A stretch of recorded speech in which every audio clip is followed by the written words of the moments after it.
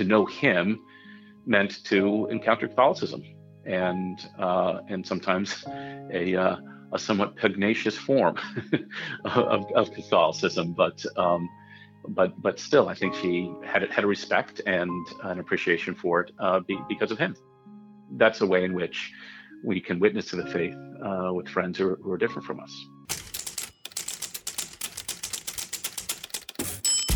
You've reached the CNA Newsroom. CNA Newsroom. CNA Newsroom. CNA Newsroom. Welcome to CNA Newsroom. Hey everybody, welcome to CNA Newsroom, the podcast that brings you the people behind the headlines each week. I'm your host and CNA's editor-in-chief, J.D. Flynn. This week on the podcast, we are talking about friendship. And in fact, we're talking about unusual friendships. Friendships you wouldn't expect. This week, we'll bring you the stories of a few unlikely friendships, and one friendship so unlikely it probably wasn't actually a friendship at all, even though at the time, many people thought it was. Later in our show, Princeton professor Robert George, who is well known as a conservative, tells us about the day that sparked his longtime friendship with Democratic Socialist Cornel West. And after that, we'll dig into the complicated relationship between Blessed Pius IX and the Confederate States of America during the Civil War. But first, our Deputy Editor-in-Chief, Michelle LaRosa, brings you into the corridors of power, friendship at the Supreme Court of the United States. Here's Michelle.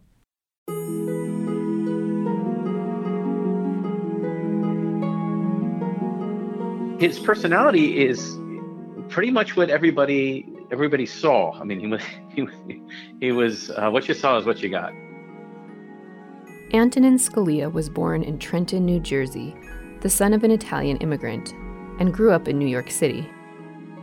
He was appointed to the Supreme Court in 1986 and served until his unexpected death at age 79 in 2016.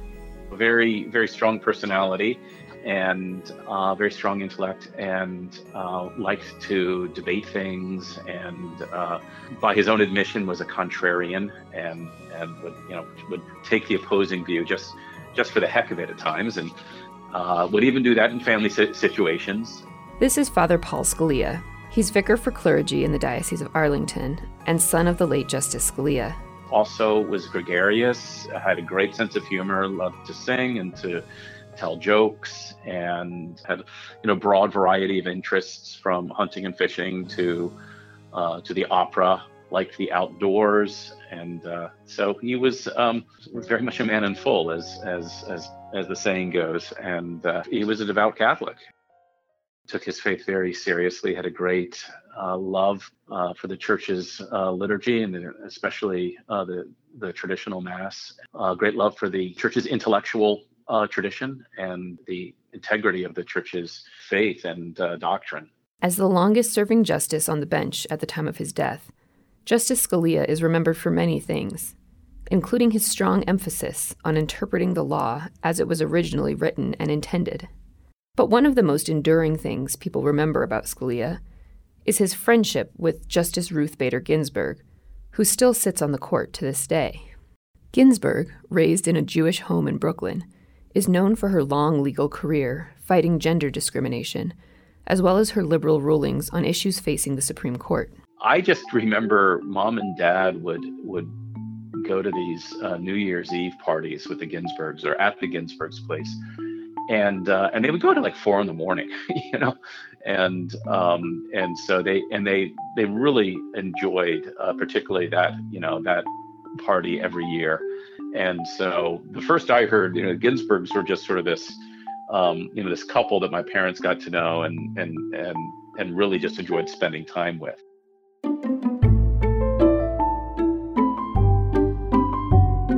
If you know anything about Justices Scalia and Ginsburg, you probably know that they disagreed on quite a lot when it came to politics and their interpretation of the Constitution. I think it strikes us as weird in part because we live in such polarized times. This is Chris Scalia, another of Justice Scalia's sons. They are themselves kind of heroes of very different sides. The notorious RBG is a legend for the left. and my father is kind of the equivalent for the conservative legal movement. So I think that makes it even stranger to people. He said his father and Justice Ginsburg saw their disagreements as mutually enriching. When they were on the D.C. Circuit Court of Appeals together in the early 80s, none of the other judges on that court really liked getting feedback. But he and Justice Ginsburg, at that point, Judge Ginsburg, liked feedback from other people. And so they gave that to each other. And she said that he helped her opinions by just identifying the soft spots in the arguments and helping her kind of bolster them and strengthen them, even though ultimately he wouldn't agree with them. And I heard her joke recently that she would help his opinions or try to help his opinions by pointing out instances in which perhaps he was a little too strident. And that got a good laugh from the audience. And she went on to say he didn't really take that advice very often. Part of the friendship between the two justices, Father Paul said, was a mutual love of debate. She was a sparring partner with him. My father liked people who would match him and who would push back. And I think, it might have something to do with growing up in New York City and just, sort of that give and take, and, you gotta be a little tough. And so he really liked it when people would push back on things and challenge him on things. He would hire clerks who would challenge him on things. He wanted that. He wanted that intellectual engagement. And because he knew that it was good for him, because it would test his line of thought and his principles. There's a certain cultural fascination with Scalia and Ginsburg.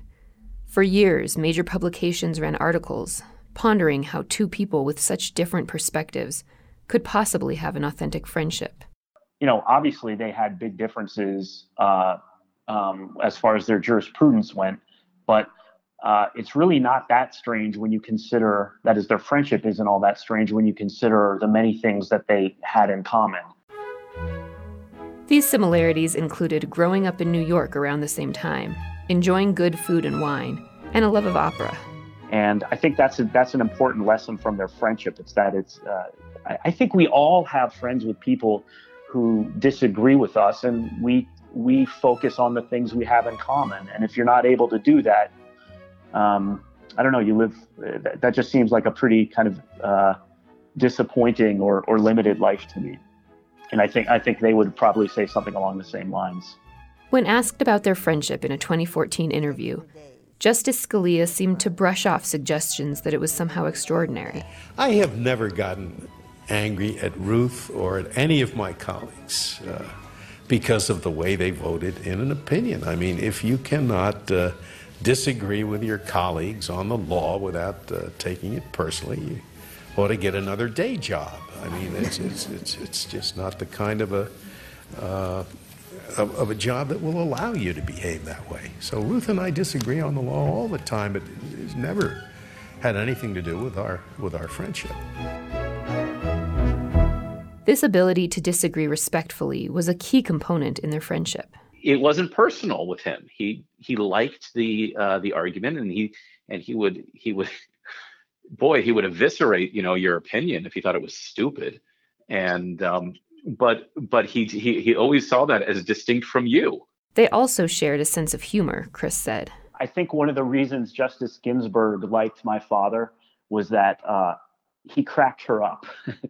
When they sat next to each other on the D.C. Circuit Court of Appeals, he used to whisper jokes to her, and she would have to pinch herself to keep from laughing out loud during arguments. And then when they were on the Supreme Court, they didn't sit next to each other, so my dad passed notes down to her, and she again had to kind of pinch herself to keep from laughing. And that was, that affection. He loved making her laugh, and obviously she liked laughing. So I think that's just a wonderful element of their friendship. And in the current political landscape, marked by deep division and polarization, Chris said that Americans can learn a lot from his father's friendship with Justice Ginsburg. They remind us that we share a lot more than politics. There is a lot more to life than political opinion. It is possible to disagree with somebody, to have very different outlooks on life and politics and the law and your profession. but focus instead on what you have in common and things in life that you both enjoy, and focus on those things and develop a real friendship out of those things.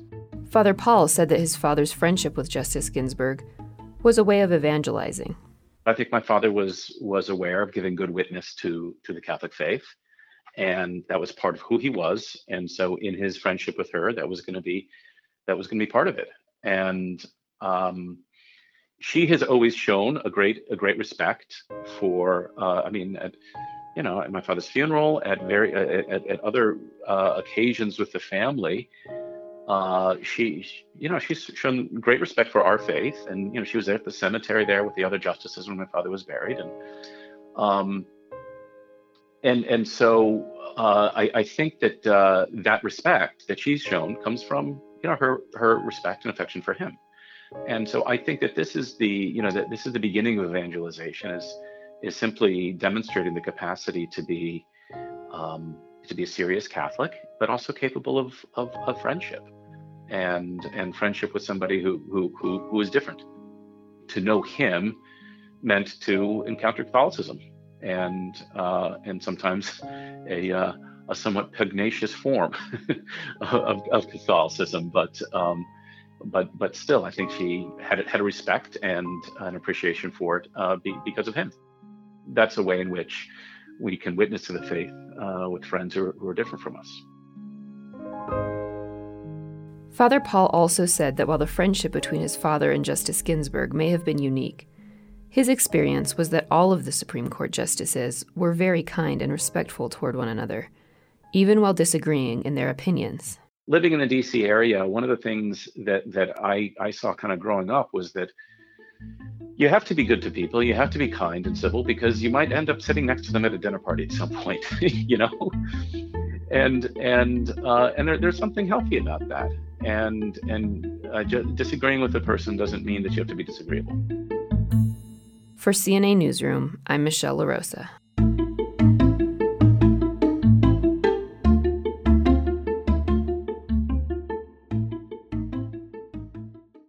Hey guys, so normally this doesn't happen on our show, but Michelle carried a lot of water in this episode, and we have 2 back-to-back segments narrated by her. So once again, here's Deputy Editor-in-Chief Michelle LaRosa to bring us another story of an unlikely friendship.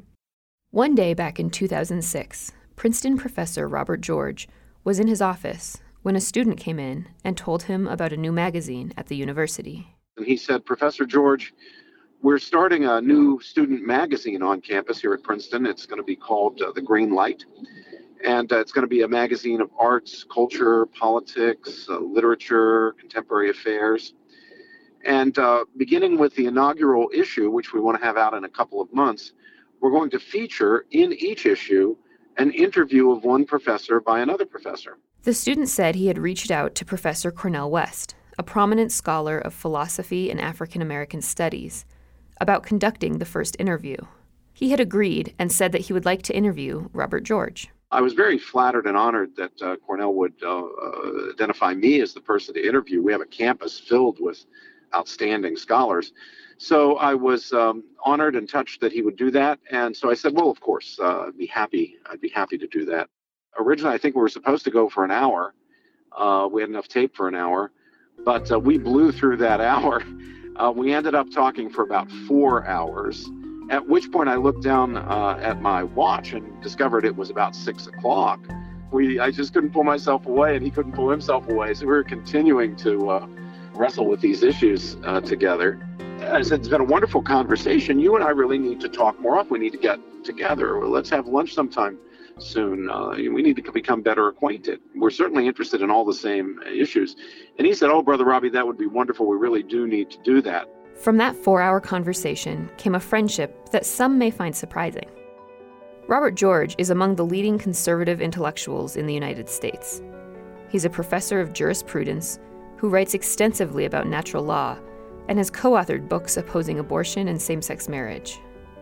Cornel West is a democratic socialist who describes himself as radical and provocative. He's a social activist who has written extensively on race issues and vocally supports Bernie Sanders for president. But the two have developed a friendship that transcends their different worldviews. Cornel West is one of my dearest friends in the world, someone I have enormous affection for, as well as a great deal of admiration.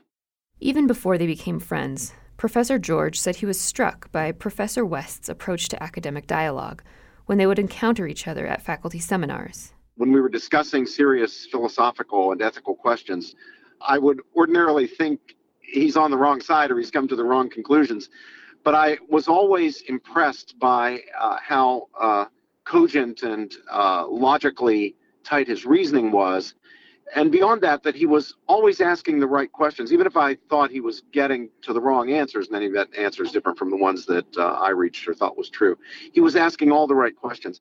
About a week after their interview for the magazine, the college announced that it wanted more senior faculty members to teach freshman seminars. Professor George reached out to Professor West and proposed that they jointly teach a great book seminar.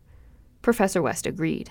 They each picked 6 books that were important in their own intellectual and personal formation, and the class covered one book each week.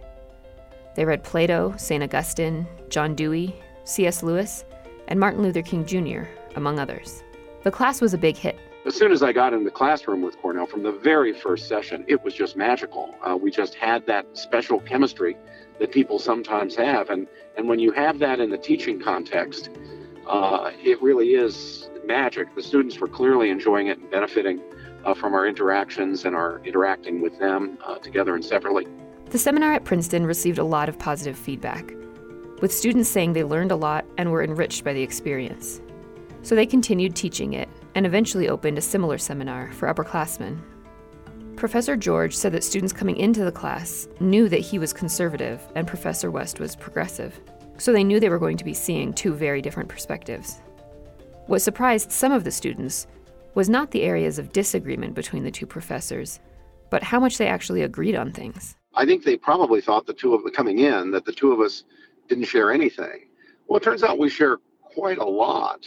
We share a belief in the importance of liberal arts education.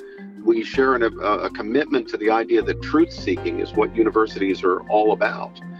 We share the belief that you can't seek truth in the context of a university properly unless there is a culture of free speech, free inquiry, free discussion. We have a deeply shared common Christian faith.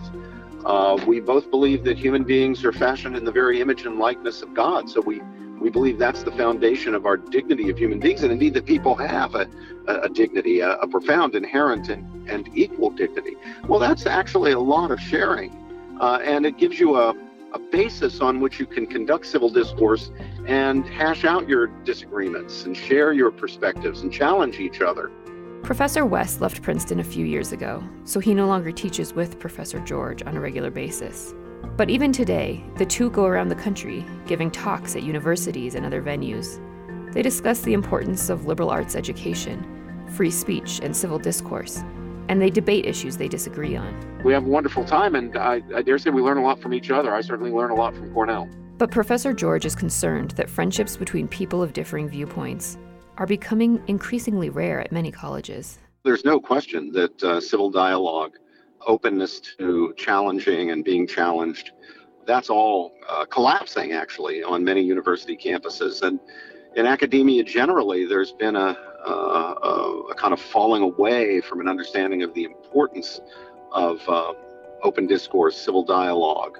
People are so afraid of offending each other that they won't state their own views. And some students, especially students who have conservative or religious beliefs, especially traditional ones, are reluctant to say a word for fear of being stigmatized and marginalized and attacked on social media. He said that Professor West has been a major force in promoting open dialogue and exchange of ideas in an academic setting. He certainly chastises students on the progressive side who try to stigmatize or marginalize dissent from progressive orthodoxies, even points on which he is himself totally with the progressive program.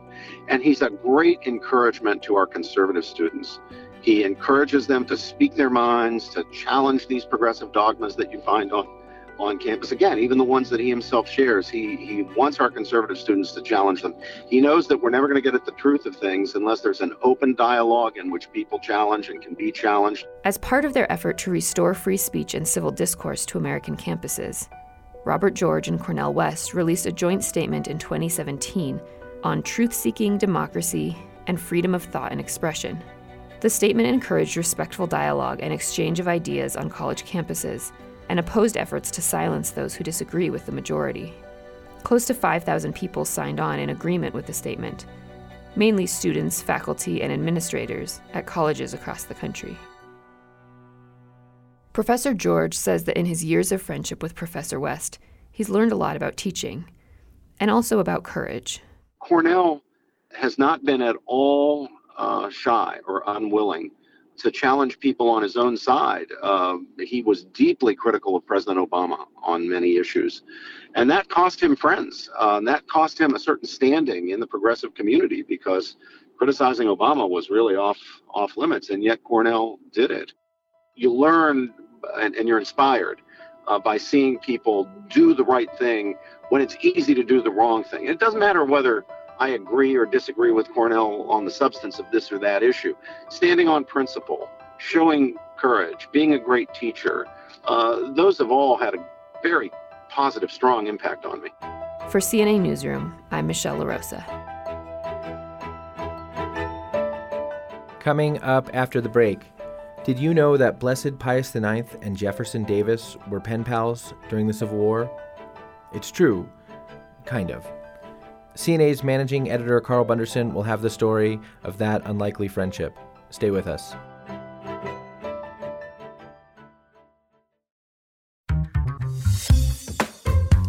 You seem to think that the crime of heresy means a person committed a sin. I think a person. No, I think how virtually dare you? anybody, I do not. I think virtually anybody has the psychological capacity. Slander. I don't think most the people, law, Ed. To the law. To the law. Welcome to CNA Editor's Desk, the podcast that brings you great Catholic conversation every single week. Somehow Carl was playing a game in which he expressed his opinions and still somehow won. Isn't that amazing? Carl, everybody. If you enjoy listening to the best, most informed commentary on the week's headlines from a Catholic perspective, subscribe to Editor's Desk right now. We're on every platform that there is, so just search for us and subscribe. Both of our shows are available wherever you get your podcasts.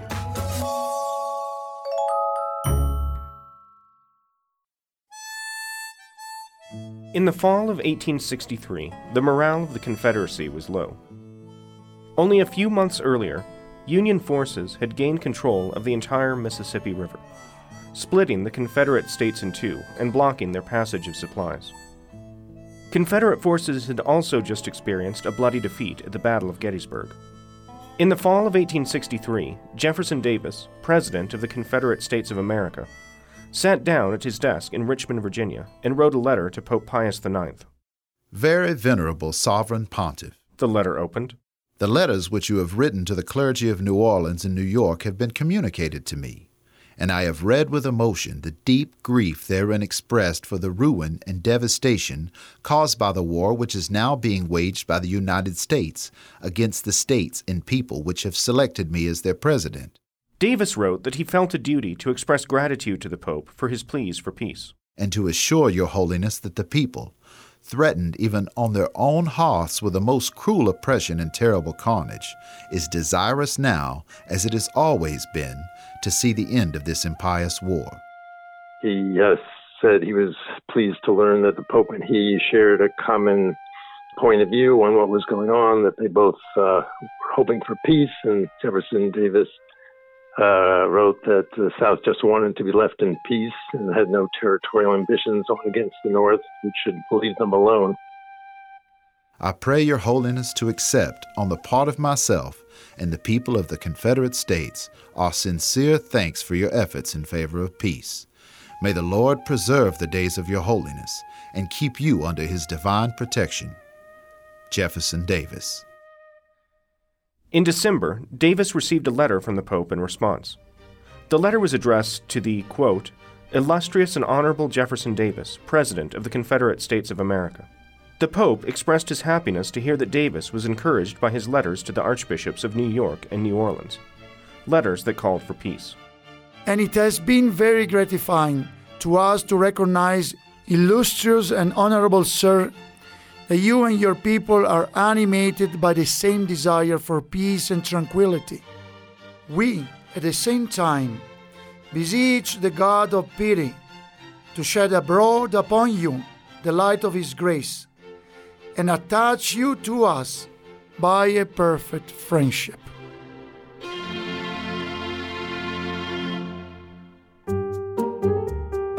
News of the Pope's letter and its contents spread quickly across the South and the North. Perhaps Jefferson Davis was responsible for that. It produced rather harsh reply, at least from the North.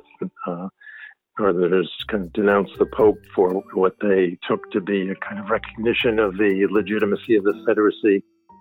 David Kurtzer is a Pulitzer-winning author and professor of anthropology and Italian studies at Brown University. He's written 2 books about Blessed Pius IX.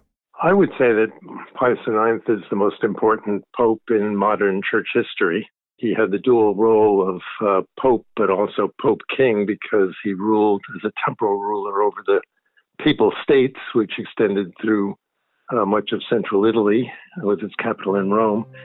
And by the time he died in 1878, 32 years later, there no longer was a papal state, which had lasted for 1,000 years, and then no longer was the role of the Pope as temporal ruler. Meanwhile, he had convened a Vatican Council, which proclaimed for the first time officially the doctrine of papal infallibility. So he was important for many reasons. Kurtzer said the Pope was keeping tabs on the American Civil War long before he received that letter from Jefferson Davis in September 1863. He wrote to the Archbishops of New Orleans and New York in 1862. Basically conveying to them his hope for peace in the American Civil War, and he also was eventually interested in perhaps playing a role of a mediator. Although Blessed Pius IX was watching the Civil War unfold from a distance, Kurtzer said it's unlikely the Civil War was at the forefront of the Pope's mind. The Pope had other things very much on his mind at the time. The Civil War begins in the same year, so 1861, is the year that the Italian state is founded and basically the official end of most of the Papal States. So the Pope excommunicated the King of Italy, excommunicated all the leaders of Italy, and said no good Catholic could support the notion that there's an Italian state which has taken over the lands of the Papal States. And this certainly would have been much higher priority for him than whatever was going on in the United States at the time. All the same, Blessed Pius IX took the time to reply to Davis's letter. He addressed Davis as illustrious and honorable, and closed the letter with his hope for a perfect friendship. Many took the Pope's words as a recognition of the Confederacy. But was it? The short answer? It's complicated. Remember, America was still a fairly new nation. The American Revolution had ended fewer than 100 years prior. America and the Holy See were still navigating their relationship. And that relationship was, at times, pretty rocky. In 1854, 9 years before Blessed Pius IX sent his letter to Jefferson Davis, Pius had sent something else to America: a stone donated for the construction of the Washington Monument. The marble slab was pulled from the ruins of a 4th century temple in Rome. One night in March of that year, 9 men snuck onto the grounds of the monument. They poisoned the watchdog and bound the guard at gunpoint. Then, using sledgehammers, the men forced the Pope's marble stone from the wall of the monument. They loaded the stone into a rowboat on the nearby Potomac River, and after rowing out a short distance, dropped the stone into the river. The men were reportedly members of the Know Nothing Party, a prominent political party that was known for being anti-Catholic. But beyond America's history of anti-Catholicism, Kurtzer said, Blessed Pius IX stopped short of giving his official recognition to the Confederacy because of slavery. Hey everybody, JD here. I want to interrupt with a little clarifier on the Church's teaching about slavery. The Church's doctrinal position on slavery, on bound servitude, is tricky. Slavery has meant different things at different times in the world's history. In Scripture, St. Paul encouraged a slave owner to treat his slave well. And for centuries, the Church mostly took St. Augustine's position, that slavery isn't like a part of the natural order of human society, but it isn't forbidden in all cases either. But the slave trade of the centuries of European colonization was very different from things like serfdom or indentured servitude, things the church usually meant when it had talked about bound servitude. As Europe founded new world colonies, slaves became commodities, to be traded or sold like animals with absolutely no rights. And when there was a need for more slaves, conquest was cruel and brutal. Starting in the 15th century, popes began condemning that kind of slavery and ordering that slaves in the Americas and the Philippines and other European colonies be set free. In 1839, Pope Gregory XVI condemned the importation of slaves from Africa to the New World. And then Catholic social teaching in the last 2 centuries began to develop much more quickly, and the rights of all people to just working and economic conditions was more and more clearly articulated.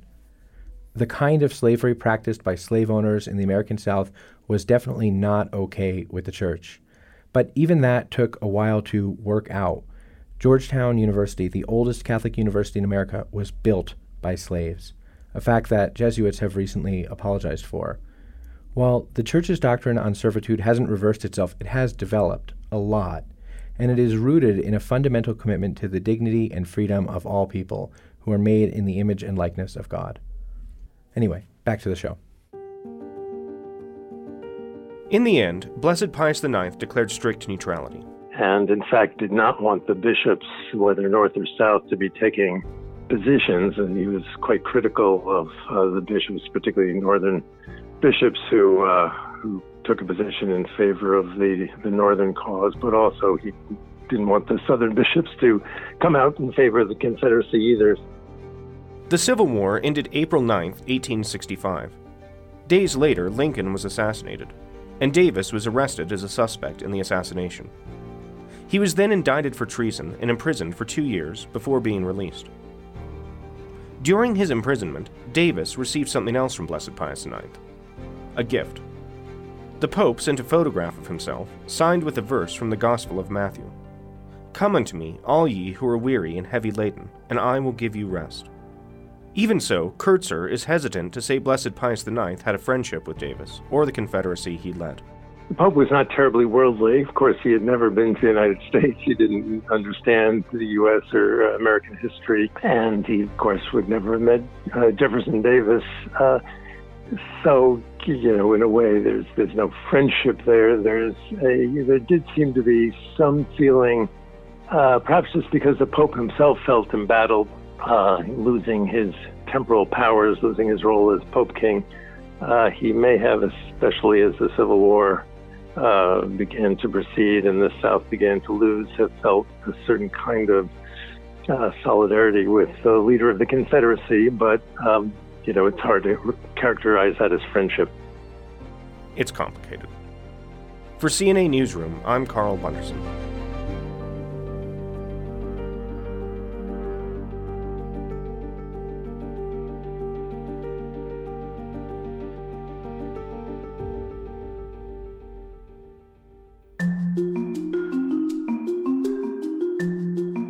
Guys, that is our podcast today. The story of 2 unlikely friendships and one friendship so unlikely it actually wasn't. Guys, C.S. Lewis said that friendship is the thing that teaches us to love the world, that we can't love the world if we don't first learn how to love our friends.